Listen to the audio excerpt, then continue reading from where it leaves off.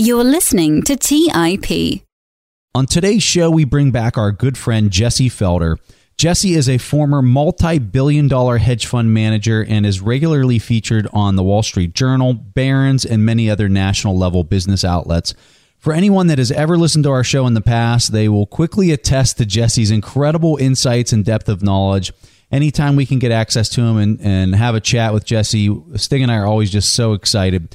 So on today's show, we're going to start off the discussion talking about gold and what might lie ahead. As the show progresses, we talk a little bit more about the trade tariffs and what that might mean for the dollar. We talk FANG, we talk Elon Musk. There's a whole range of topics here, so just sit back, relax, and enjoy our latest discussion with the brilliant Jesse Felder. You are listening to The Investors Podcast, where we study the financial markets and read the books that influence self-made billionaires the most. We keep you informed and prepared for the unexpected.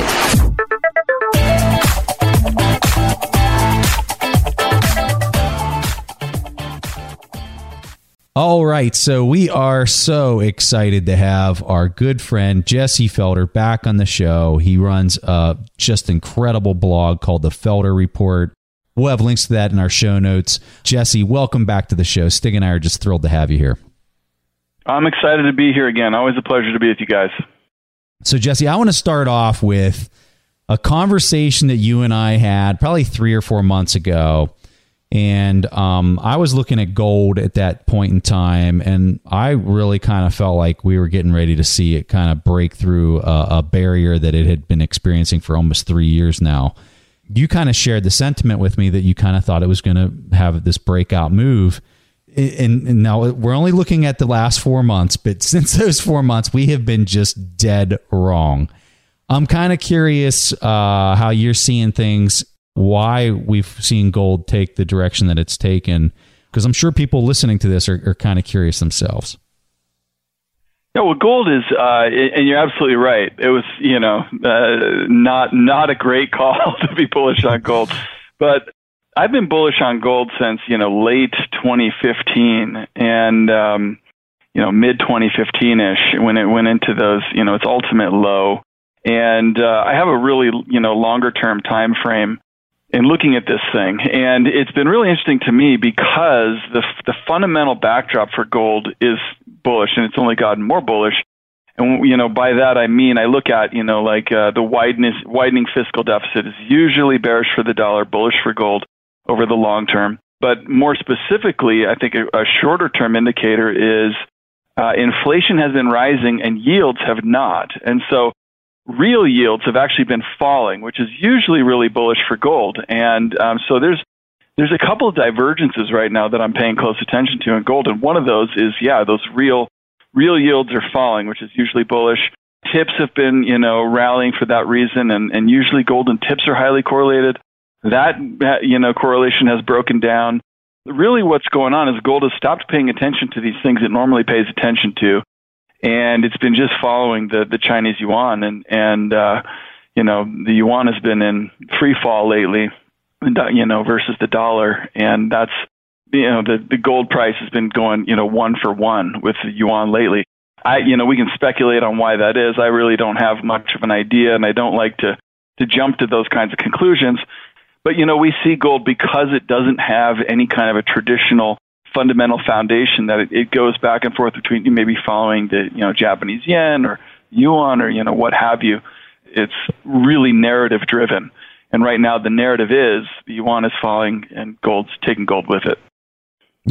Whenever the price dropped around 5% from where we were talking about it, I took a position in it, and only to find that it went down like another 3 or 4%. And I said, you know what? I'm just going to take this little bit of a loss, and I'm just going to wait until I feel like we're starting to see a correction on it. Then I'm going to reinitiate the position. But yeah, I agree with you. It was pretty painful to experience. And I think what's even more painful is my pride, considering I talked about it on the last Mastermind, and it's just done terrible.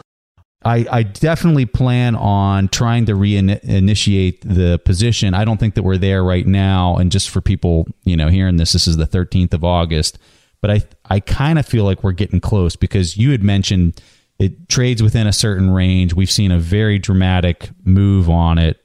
and let me caveat this. I am no expert in gold trading whatsoever, but I'm trying to learn a little bit more about it because I definitely think that there's going to be some interesting things happening with currencies moving forward. And I'm assuming you share that opinion with respect to currencies moving forward. Is that true? Yeah, I do think that, we're supposed to have more than $1 trillion fiscal deficit next year, and that's, going to yank the dollar down, with it. That's just typically how that works over long periods of time. But back to specifically with the gold price too, I mean, you look at futures positioning and, there's two things I really kind of been looking at lately, and that's futures positioning. We have a record, net short position by large speculators. The managed money position is the lowest net longer. It's basically zeroed out that it's ever been. And so positioning is ripe for a massive short squeeze in gold. And if gold were to play catch up to where, the real yield is on the long bond, it's 20-30% higher than the current price today. And so I think we are still looking forward to that explosive rally, that breakout above 1350-ish. It's just sometimes you have to wash out the week longs first, and I think that's what's going on. So, Jesse, what would be your catalyst? The point in time where you're thinking, yes, I'm not just only bull, but I'll also really act on it and act on it now. Well, to me, I look for the extremes in sentiment. I'm a huge fan of Jim Rogers. When I read Market Wizards for the first time, it was really his chapter, and I go, oh, wow, I really, And one of the things he said in that chapter was that he looks for these opportunities that are so compelling you can't not take advantage of them. Wait, do nothing until something becomes so compelling. And I think that's where we are right now with gold, with the positioning. The positioning is extreme or more extreme than it was at the late 2015 low. And to me, that's the setup that you need to get an explosive, reversal. And we're seeing the exact opposite in the dollar. I really think right now the consensus trade is bullish the dollar, and you're seeing, traders get super confident in betting against the yen, the euro, et cetera. And I think that trade is pretty far stretched as well. It's funny. I was talking with Jim about gold, and I said, so Jim, when is it that you want to own it? And he says, I want to own it when absolutely everybody, and I mean everybody, hates it. And I said to Jim, I was expecting like a little bit more analysis to like how you're taking a position. And he just laughed. He says, no, there really isn't. There's not much more analysis other than I just wait until everybody really hates it. Then that's whenever I want to buy it. So it's kind of going to what you're saying. You're seeing people with, unprecedented amounts of shorts on gold at this point. So based on what you're saying, Jesse, I kind of get the feeling that you're saying maybe right now is kind of a decent time to start taking a small position and then building into it. Would that be a fair assessment? Yeah, I do think so. And I think it depends on your own trading strategy. But for me right now, this sell-off is a gift to people who are longer-term bullish on the gold price. If you have a 3-5 year time frame, right, this sell-off is like I said, it's a gift. But I think for people who want to be a little more conservative, you can, pay attention to the technicals like you were saying, Preston. Maybe wait for a clear, trend change where the price gets back above its 200-day moving average, or the 50 crosses back above the 200, something like that. That's kind of an all clear, technical signal to tell you, okay, it's safe to, get back in the water again. Interesting. All right. Well, we'll see here. Maybe what I'll do is just slowly start stepping back into the position after talking with you. We'll see what happens. I'm learning. Let's just put it that way. I'm definitely learning on this one. It's been a little bit painful. So let's talk about current market conditions here, Jesse. We've had the Fed tightening. They're conducting QT. The ECB is slowing things down. Japan's slowing things down. And I know you're not a bull in the market, and you haven't been for quite a bit of time now, but the U.S. market just keeps on holding its highs. It keeps on trugging along. It looked a little scary there where the price was coming down below the 200-day moving average, but it bounced right off of it, and it's kind of come back. What's happening? What's your read on this? I hate being the guy that is continually bearish on the market, But with that said, you don't want to be the guy who becomes a bull whenever the tide's changing, especially with the way that the central banks are acting in today's market. So let's hear what you got. Yeah, I think we're very clearly in a topping process. It's a famous adage on Wall Street, bottoms are a point in time and tops are a process. With the 2009 bottom, it was a day. The market reversed and went straight up almost from that March 2009 bottom. But you look back at how the market has topped in the past in 2000, 2007, and it's a process. And I think we're in that process right now. And it's really similar to me with when you look back at 2000. You look back at 2000 and the Dow peaked in December 99. Then the NASDAQ peaked in March of 2000. And then the NYSE hit its final high like in September of 2000. And so you had that clear dispersion between the indexes. And I think we're seeing that right now where most of the indexes peaked in January, then the NASDAQ made a new high, recently. But the Dow and the NYSE composite are still well off their highs. And so you get these kind of rolling highs between different indexes during a topping process. And that basically is the best representation of the dispersion that's going on underneath the surface. And so there's other indicators we can look at. One of them is, that I like to use, and I wrote about, I think late last year on the blog, was the number of Hindenburg omens that are triggered across both exchange, the NYSE and the NASDAQ. And a Hindenburg omen is essentially triggered when the market is within, 1 or 2% of a new high, but you have 2% of the components or some, standard are hitting both new highs and 2% are also hitting new lows. You have a bunch of stocks hitting new lows as the market is hitting new highs. And so it's just a sign of that kind of dispersion. The way that I explained this recently in something I wrote is, I was a fan of model rockets when I was a kid. And if you got into it, you end up wanting to get not just a one-stage rocket, but you wanted to get like a 3 or 4-stage rocket, So the thing would go off and then one stage would fall away. And then the next stage would take over and it would go higher. And then the stages would fall away over time until you're left with the final capsule, which would fall back to earth. And I think of the market that way. And that in the beginning of a bull market or in the middle of the thrust, the most momentum, all the stocks, the majority of stocks participating, pushing the index higher.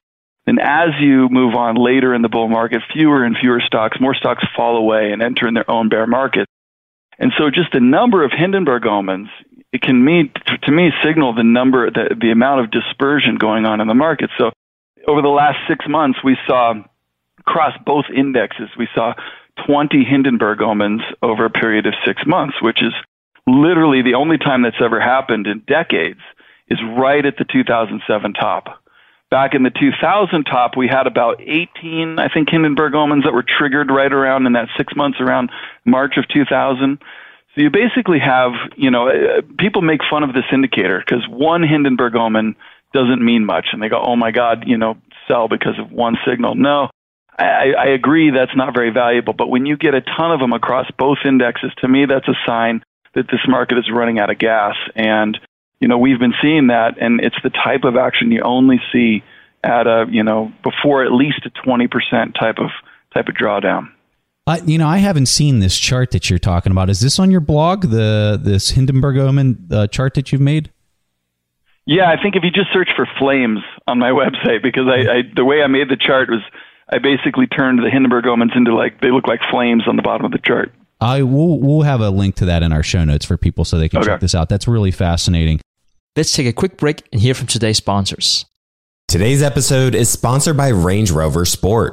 Range Rover leads by example with their dynamic design that rises to the occasion. It's got powerful on-road performance and commanding all-terrain capabilities, coupled with signature Range Rover refinement. The third-generation Range Rover Sport is the most desirable, advanced, and dynamically capable one yet, redefining sporting luxury. It's got advanced cabin technologies such as active noise cancellation and cabin air purification, offering next-level comfort and refinement. The purposeful cockpit-like driving position sets the tone for a focused interior that promotes exhilarating driver engagement. Award-winning Pivi Pro infotainment is at the heart of the experience and provides intuitive control of the vehicle systems. You can enjoy a dynamic drive and total comfort with optional 22-way adjustable, heated and ventilated electric memory front seats with massage function. Design your Range Rover Sport at LandRoverUSA.com. That's LandRoverUSA.com. Have you ever wondered if there's an AI tool like ChatGPT specifically built for the stock market? A tool that not only aids you in your research and analysis process, but also allows for dynamic discussions? Today, I want to share such a tool with you called Meka. Meka is the AI-powered stock research assistant now enhanced with real-time stock data. Meka does a lot of the heavy lifting of sifting through financial statements and company data and delivers it to you nearly instantaneously, and the best part is that it's 100% free. Try it out today and ask Meka questions like, what is the financial health of Microsoft? How much cash does Copart hold on its balance sheet? What is the return on invested capital of Adobe, or millions of other prompts? Check it out today for free at Meka.com. That's MEYKA.com. The Holy Grail of Investing, the new book by Tony Robbins and co-written by investing legend Christopher Zook, reveals the secrets of alternative investments like private equity, venture capital, energy, real estate, sports franchises, and more. It features exclusive insights from investing titans who collectively manage more than $500 billion, including Robert F. Smith, Vinod Khosla, Michael B. Kim, and many others. In the Holy Grail of Investing, you'll discover how to take advantage of the trillions flowing into private equity by becoming an owner of firms that actually manage the assets and share in the revenue they generate, how to take advantage of the 2 to 3 times higher returns of private credit as an alternative or complement to bonds, how to invest in the energy evolution and ride the wave of trillions in global investments, how investments in private real estate can work as an inflationary hedge and source of tax-efficient income, and how many of the world's greatest investors thrive in both good times and bad. The Holy Grail of Investing by Tony Robbins is available now wherever books are sold. All right, back to the show. So, Jesse, whenever we look at really, all key metrics, whether it's the debt limits, cyclical recovery, or any other fundamentals, it seems like you can draw a lot of parallels to the market top in 1937. This has been the narrative of Ray Dalio for some time, and also following your blog, I've seen that you also been following up on that. And I know that you looked into the price action for the last 4 years, and the correlation for those years leading up to 1937, that is 94%. Now, what is the implication of this? And can you talk to us more about the relationship between causality and correlation? Do we actually see causality here? Yeah, I mean, that's a good question. And you have to be really careful with analogs, which is, price analogs, just comparing the current market pattern to patterns in the past. It's most of the time, a lot of these things are overhyped and sensationalized. And, for me, they're much, much more valuable when you have a fundamental correlation as well that mirrors. And so this is what was so fascinating to me is Ray first put this out in 2015. I think it was like spring of 2015 when the Fed first started hinting about, reversing its extreme policies. And he drew the parallel between today and 1937. It's basically you have a huge bubble that bursts and leads to a bust in the markets and a recession. That's 1929 in the stock market was a huge crash. He makes a parallel to 2007 and 2008 financial crisis. Interest rates hit zero amid depression. Fed lowers rates to zero. They start money printing in 1933, just like they did in 1929, and stock market rallies. And they basically create a rally that creates a wealth effect and improves, creates a cyclical recovery. Then the central bank starts tightening. In our case, 2016-17, and in the case of 1937, results in a self-reinforcing downturn. And to me, this is interesting because the Fed has consciously created this wealth effect to try and raise the prices of risk assets to make people feel wealthy so that they go spend more. And when you think about if to whatever extent QE was responsible for creating this market wealth effect, the reversal of this can potentially create a reversal in that wealth effect. And that's what Dalio is talking about with a self-reinforcing downturn where prices go down. People's mentality is, oh, wait, now I'm not making as much money in the markets. Maybe I should start saving more. And that creates, even more economic pain. And so ever since 2015, I've kind of had this in the back of my mind and referring back to it. And one thing that I do is I pull up price analogs using Nautilus Research's website, which is fantastic. One that came up recently was this 1937 price analog. And so you look at the market from 2015 to 2018, and it's very highly correlated to that, 1934 to 37 price top. And so to me, that's, the price action kind of confirming, potentially saying, yes, Ray, you're right, but now is finally the time that this could potentially make sense. And for those that say price analogs are not worthwhile, they're not worth anything, another, terrific investor that I admire greatly is Paul Tudor Jones. And he famously profited from the 1987 stock market crash. How did he do that? He used the 1929 price analog. Essentially, back then, he didn't use computers to, do it like I'm doing. He basically printed out a chart of the 1929, stock market, the 27 to 29, and overlaid it over a chart of the 1987 market, and found this has a hugely, a very high correlation. And not only that, it's very, very similar.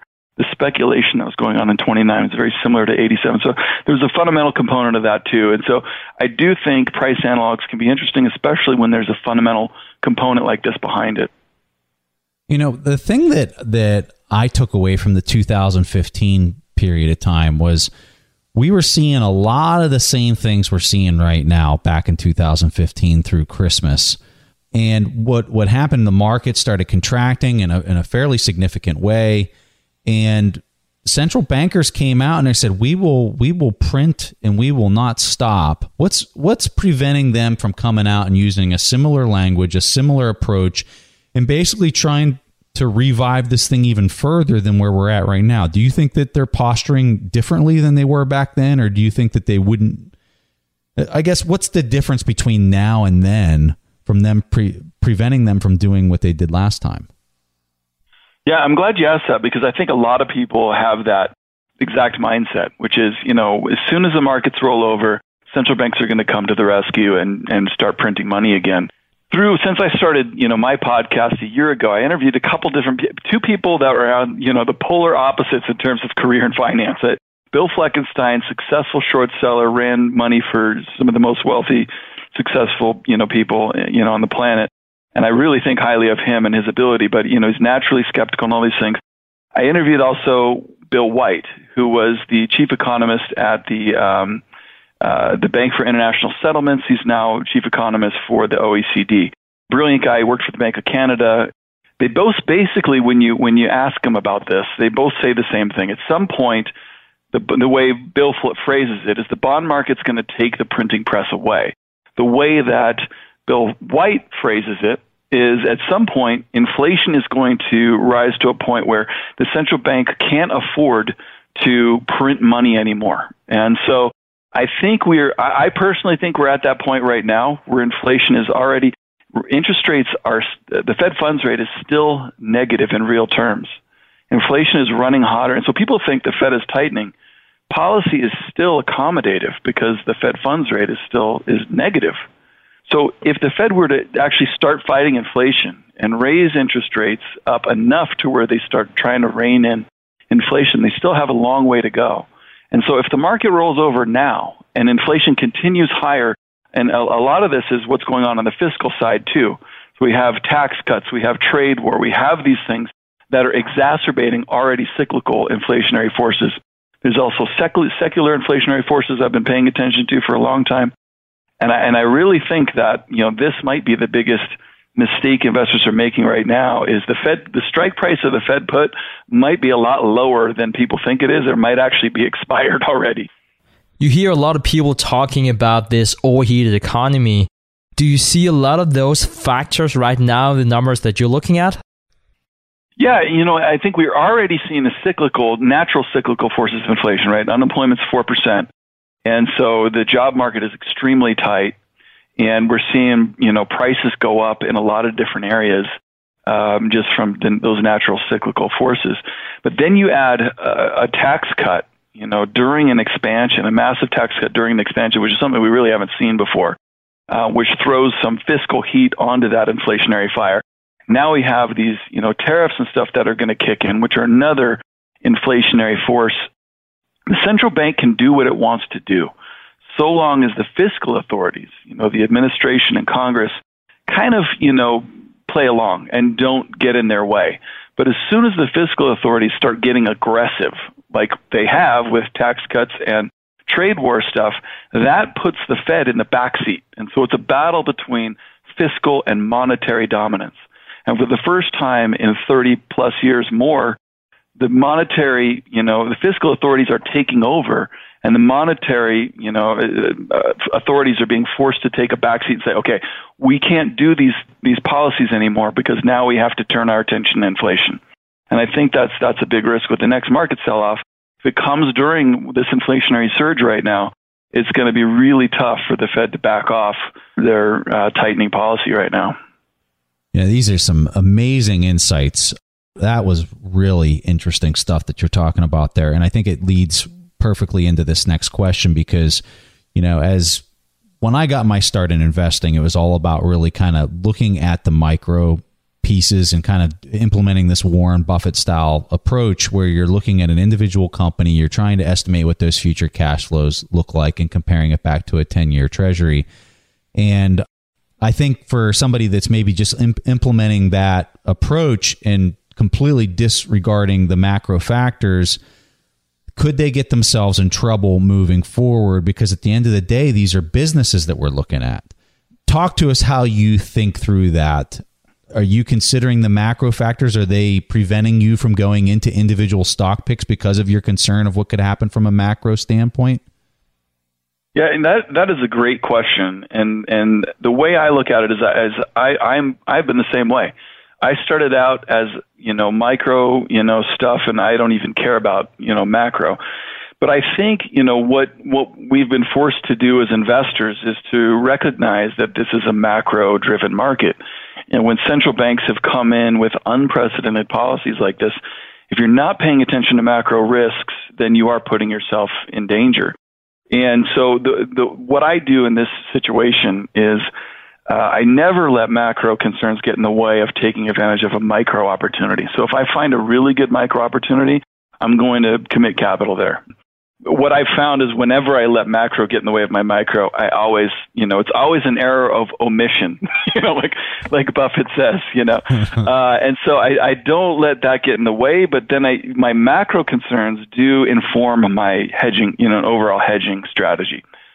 So today I don't, based on my macro concerns, I have these micro ideas that I love. At the same time, I want to be fully hedged against macro risks. And, I do think that one mistake that investors are making in this regard is just in terms of thinking, and this is really, what is going on right now with the markets. We've had all of these new strategies come up, passive investing, and all these kinds of things that are essentially non-thinking strategies.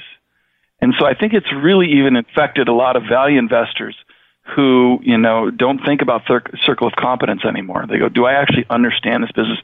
And really, when it comes down to it, I think people, when they're analyzing businesses, are not thinking about, is this business model sustainable? Really, that's, if Buffett teaches us anything, it's that, if you can't put money into something for 10 years, don't think about it for 10 minutes. And the only way you can be confident with that is being confident that the business model is sustainable. And I see a lot of value investors investing in companies, for me, it was, right before Facebook came out with their earnings, I saw value investors pouring into Facebook shares. And I'm just thinking to myself, have they even considered, is this business model sustainable over the next 5-10 years? Because I do think that is a hugely open question. And so for me, that's one thing I'm thinking about on a micro level when I look at these companies, is the business sustainable? And then on a macro level, people aren't thinking about, are profit margins today sustainable? Because even if you think, okay, I'm okay paying 22, 24 times earnings for the broad stock market, people don't realize what's embedded in that assumption, that earnings are only 24 times if profit margins can stay at record highs today. So think about, our profit margins sustainable? In 99, 2000, Buffett wrote an article saying that you have to be crazy to think profit margins can stay above 6% of GDP corporate profits for any length of time, because that would require the working class literally giving up their slice of the pie so that shareholders and business people could take their slice. And so I think what we're seeing, as plain as day to me right now, is that there's a huge pushback right now to real wages have been flat for 40 plus years. We're starting to see, people in Silicon Valley become interested in forming unions again. And so I think you're starting to see this backlash against this big rise in corporate profits. And so even if you are an active investor buying the broad stock market and trying to think about these things, you got to think about profit margins, because if profit margins mean revert, it turns out the stock market is not 24 times today, it's 35 times, it's 40 times earnings today. And so that's something that I don't think many people are actually considering. Let's take a quick break and hear from today's sponsors. Buy low, sell high. It's easy to say, hard to do. For example, high interest rates are crushing the real estate market right now. Demand is dropping and prices are falling, even for many of the best assets. It's no wonder the Fundrise flagship fund plans to go on a buying spree, expanding its billion-dollar real estate portfolio over the next few months. You can add the Fundrise flagship fund to your portfolio in just minutes with as little as $10 by visiting fundrise.com/WSB. That's fundrise.com/WSB. Carefully consider the investment objectives, risks, charges, and expenses of the Fundrise flagship fund before investing. This and other information can be found in the fund's prospectus at fundrise.com/flagship. This is a paid advertisement. Today's show is sponsored by Public.com. That's where you can earn 5.1% APY with a high-yield cash account. While we can't say for certain it's the highest interest rate there is, we can say this. It's a higher rate than Robinhood, a higher rate than SoFi, a higher rate than Ally, a way higher rate than Bank of America and Chase, a higher rate than Citi, Wells Fargo, Discover, and it's a higher rate than American Express too. So if you want to start earning 5.1% APY on your cash, check out Public.com. We can't say it's the highest interest rate, but it's pretty damn up there. This is a paid endorsement for Public Investing. 5.1% APY as of March 26, 2024, and is subject to change. A high-yield cash account is a secondary brokerage account with Public Investing, member FINRA/SIPC. Funds from this account are automatically deposited into partner banks where they earn a variable interest and are eligible for FDIC insurance. Neither Public Investing nor any of its affiliates is a bank. U.S. only. Learn more at public.com/disclosures/high-yield-account. As many of you know, I love studying businesses and networking with business owners. The more I've studied businesses, the more I've realized that starting and scaling your business is easier than ever because of companies like Shopify. Did you know that Shopify powers 10% of all e-commerce in the US? Shopify is the global force behind Allbirds, Rothy's, and Brooklinen, and millions of other entrepreneurs of every size across 175 countries. Shopify is the global commerce platform that helps you sell at every stage of your business, from their all-in-one e-commerce platform to their in-person POS system. Wherever and whatever you're selling, Shopify's got you covered. Shopify even helps you turn browsers into buyers with the internet's best converting checkout, up to 36% better compared to other leading commerce platforms. What I personally love about Shopify is that it's the turnkey solution to kickstart and grow your business, and they are totally committed to giving you the necessary tools to succeed as a business owner. Plus, they have an award-winning customer support team there to help you every step of the way. Because businesses that grow with Shopify. Sign up for a $1 per month trial period at shopify.com/WSB. That's all lowercase. Go to shopify.com/WSB now to grow your business no matter what stage you're in. That's shopify.com/WSB. All right, back to the show. I'm really happy you bring this up, Jesse, because it's really a nice segue to the next question that we're going to ask. And this is really my favorite question here for this interview, because as an avid reader of your blog, I love how you coin new financial terms. You have this thing that you call the buy and hold cult. So could you please tell us what do you mean by that? And what is it that the buy and hold cult doesn't want retail investors like us to know? Right. That was a choice of words that I mean. I really think that we are in a speculative mania currently, and a bubble. And one of the ways that George Soros defines a bubble is there's some narrative that supports the bubble that is patently false. And so in 1929 and 2000, it was very similar.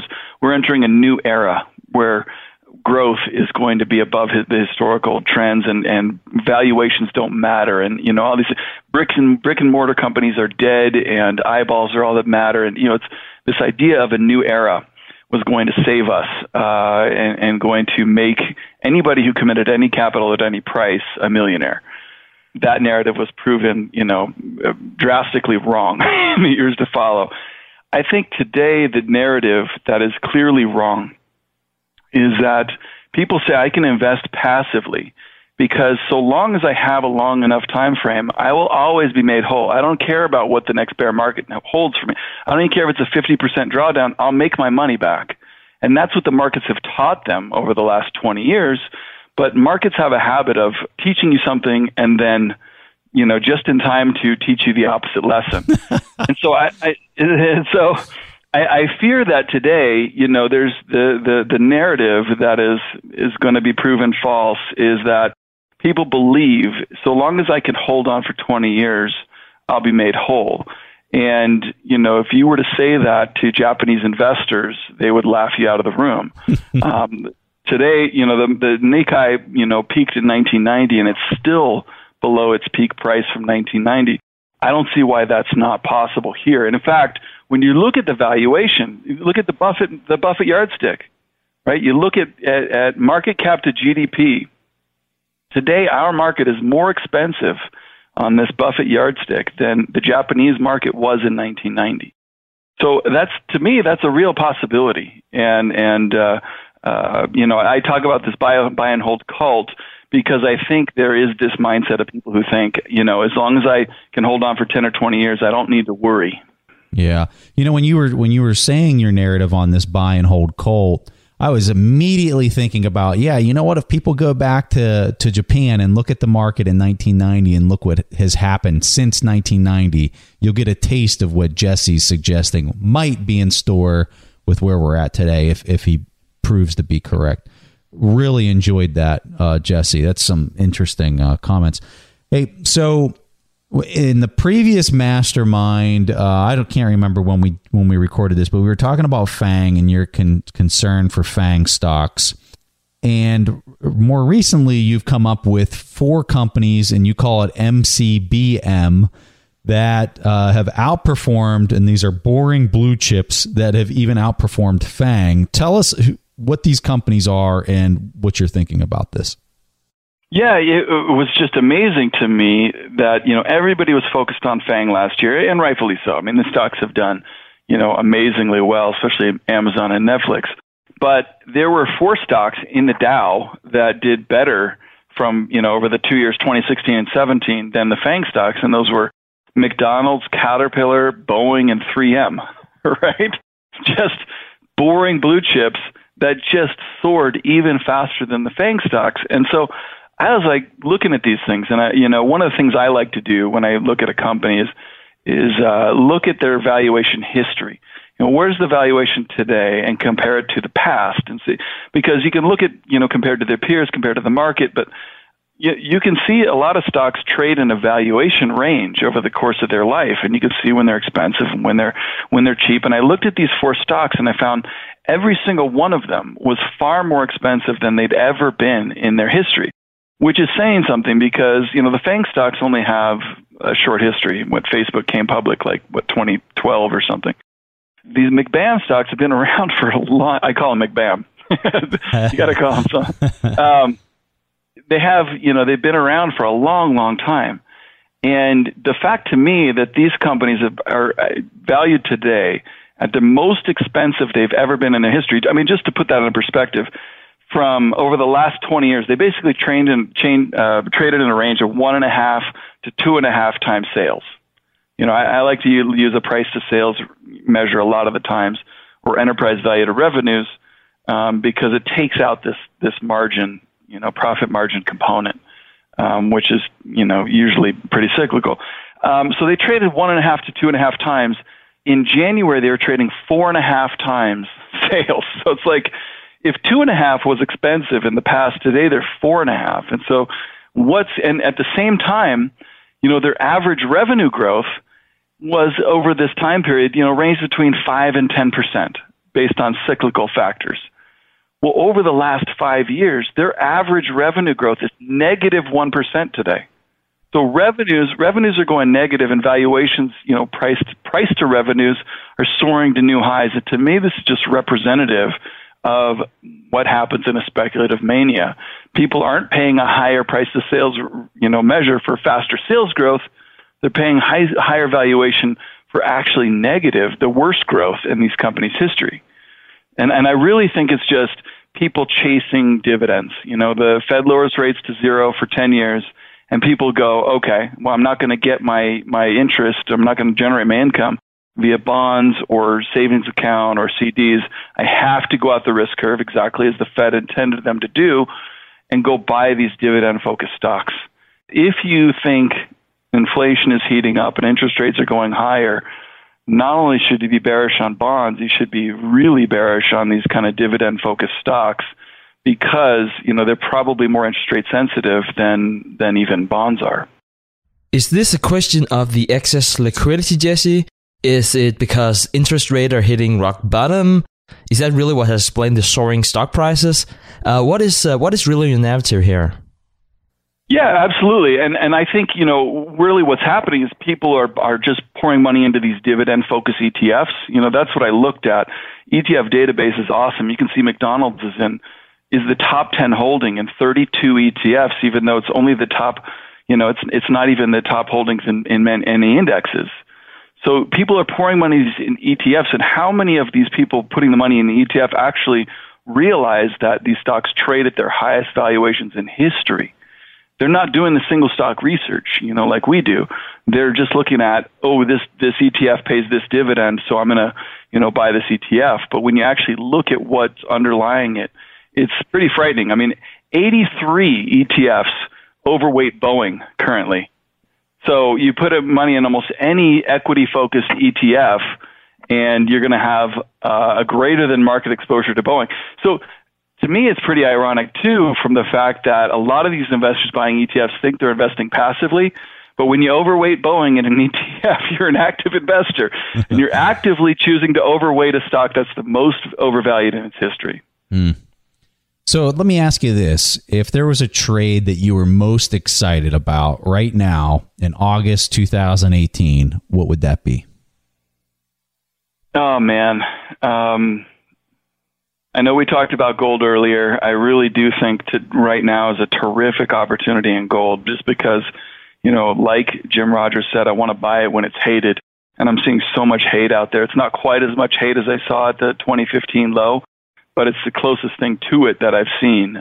To me, that's pretty exciting. But, generally, on another note, for me, where I've found the most exciting opportunities lately is from basically adopting a philosophy that's the exact opposite of passive investing.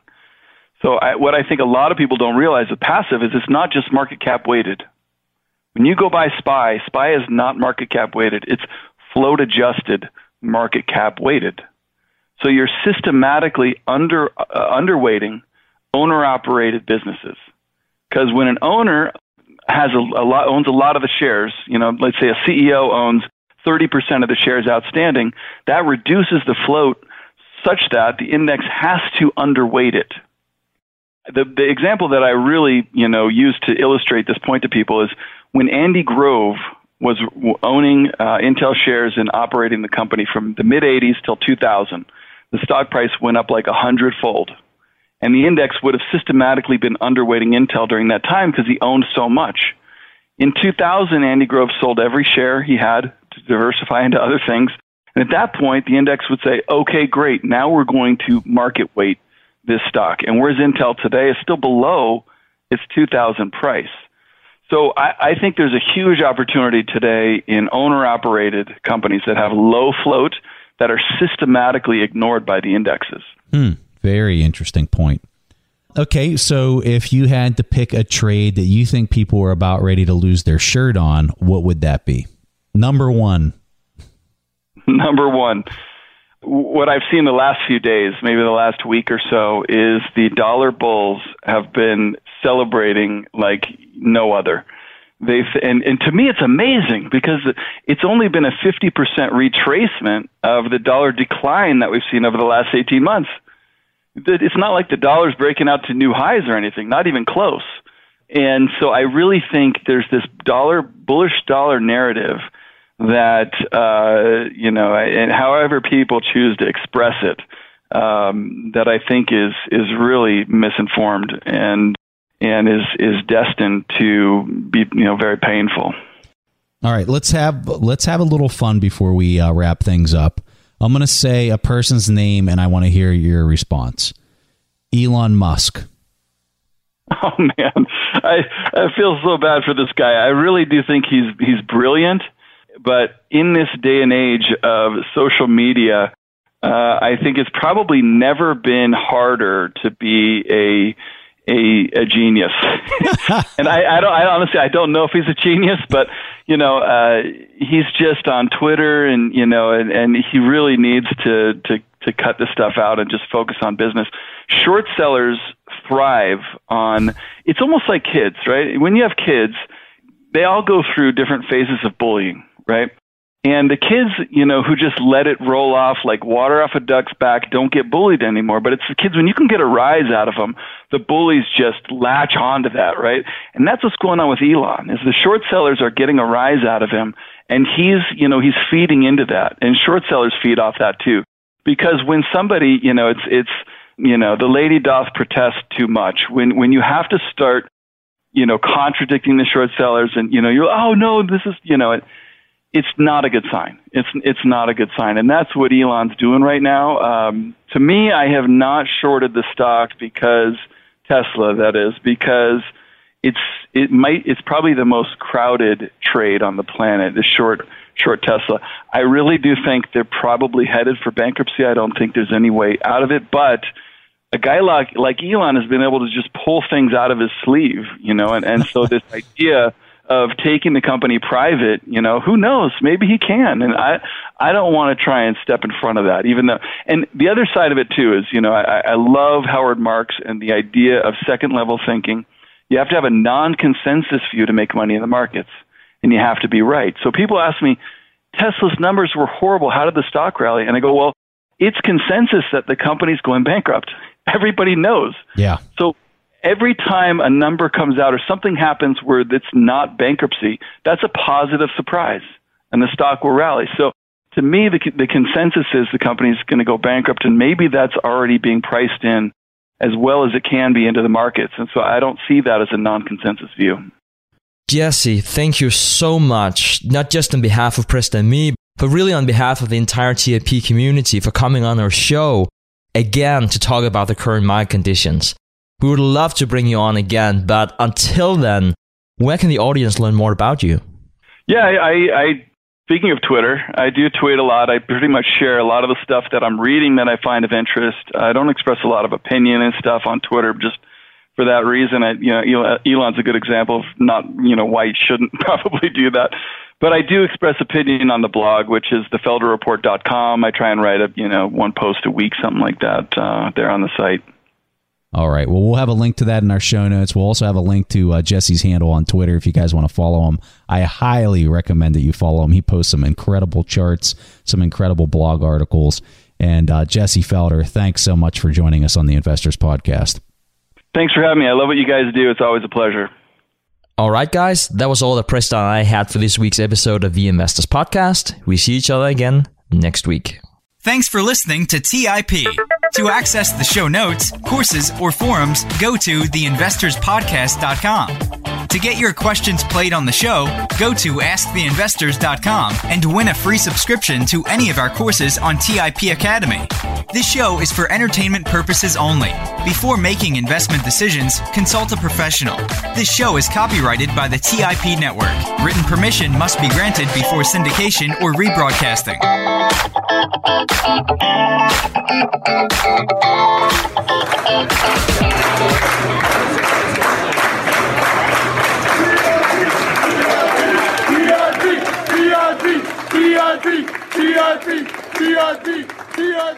TIP.